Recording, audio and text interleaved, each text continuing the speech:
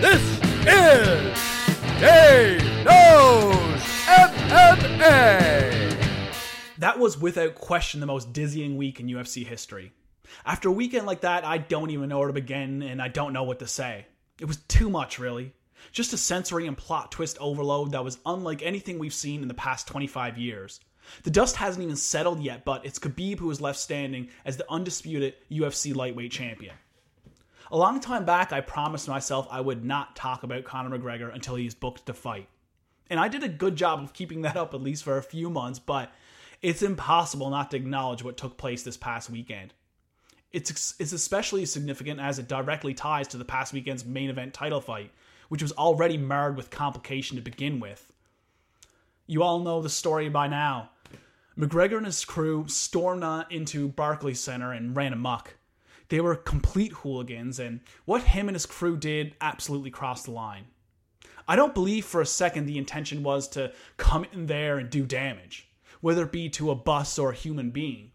It was clear the plan was to stir shit up and to insert himself into the picture of the big weekend, and he did just that. But there were some casualties along the way, and any time you physically hurt an innocent bystander, all bets are off, which is precisely why he ended up going to jail and getting charged. And that's really too bad, because it was reported today on the MMA Hour with Ariel Helwani that McGregor and his crew had planned on showing up while the pre-fight pressers were ongoing, which, needless to say, would have been a completely all-out crazy scene. But in true McGregor fashion, they showed up late.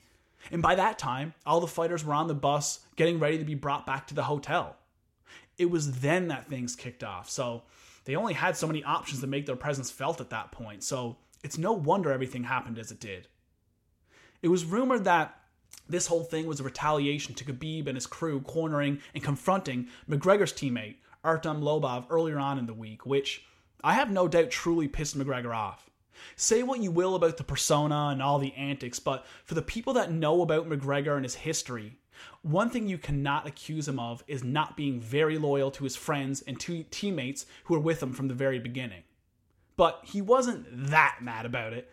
Certainly not enough to warrant his actions, but here we are, and despite all the hoopla, you best believe this incident will be swept under the rug and forgotten about, just like the Bellator incident. For the time being, McGregor can get away with these things because he's just that big right now. Eventually the day will come. I have no idea when, but the day will come when it's time for McGregor to make that walk to fight again and to put all of that power and leverage on the line. Whether he keeps it or loses it, it's going to make for some of the most polarizing entertainment that the sport could ever produce, and that's why we are all going to be watching. But I've got to say, for me, the entertainment era of this sport has become tiresome. I've already talked too much about this in the past. I've beat the drum of the sport being too much about the nonsense outside of the cage and not enough about what we're actually all here to see, which is the competition between two elite martial artists and athletes. But an interview of Coach Duke Roufus put out by Severe MMA this past weekend hit on a lot of points that had me longing for the older days of this sport. Roufus was talking about how we got to get back to what this sport is. The fights stay inside the ring or cage. He also went on to say that he understands the game is different now with how much money is involved and so on, but there has been just too much preferential treatment for certain fighters, and that if Conor is to stick around, he should have to play by the rules like everyone else. He cited the days back when Brock Lesnar was the biggest star in the promotion, and he talked about how, although Lesnar was without question the biggest star around by a wide margin, he still had the ride in the fighter vans like everyone else. Rufus's idea of having standards and a code of conduct that's upheld by everyone in the promotion, no matter how high one's profile might be, was fantastic. He summed it up best when he said, "We got to get back to putting martial arts in the mixed martial arts."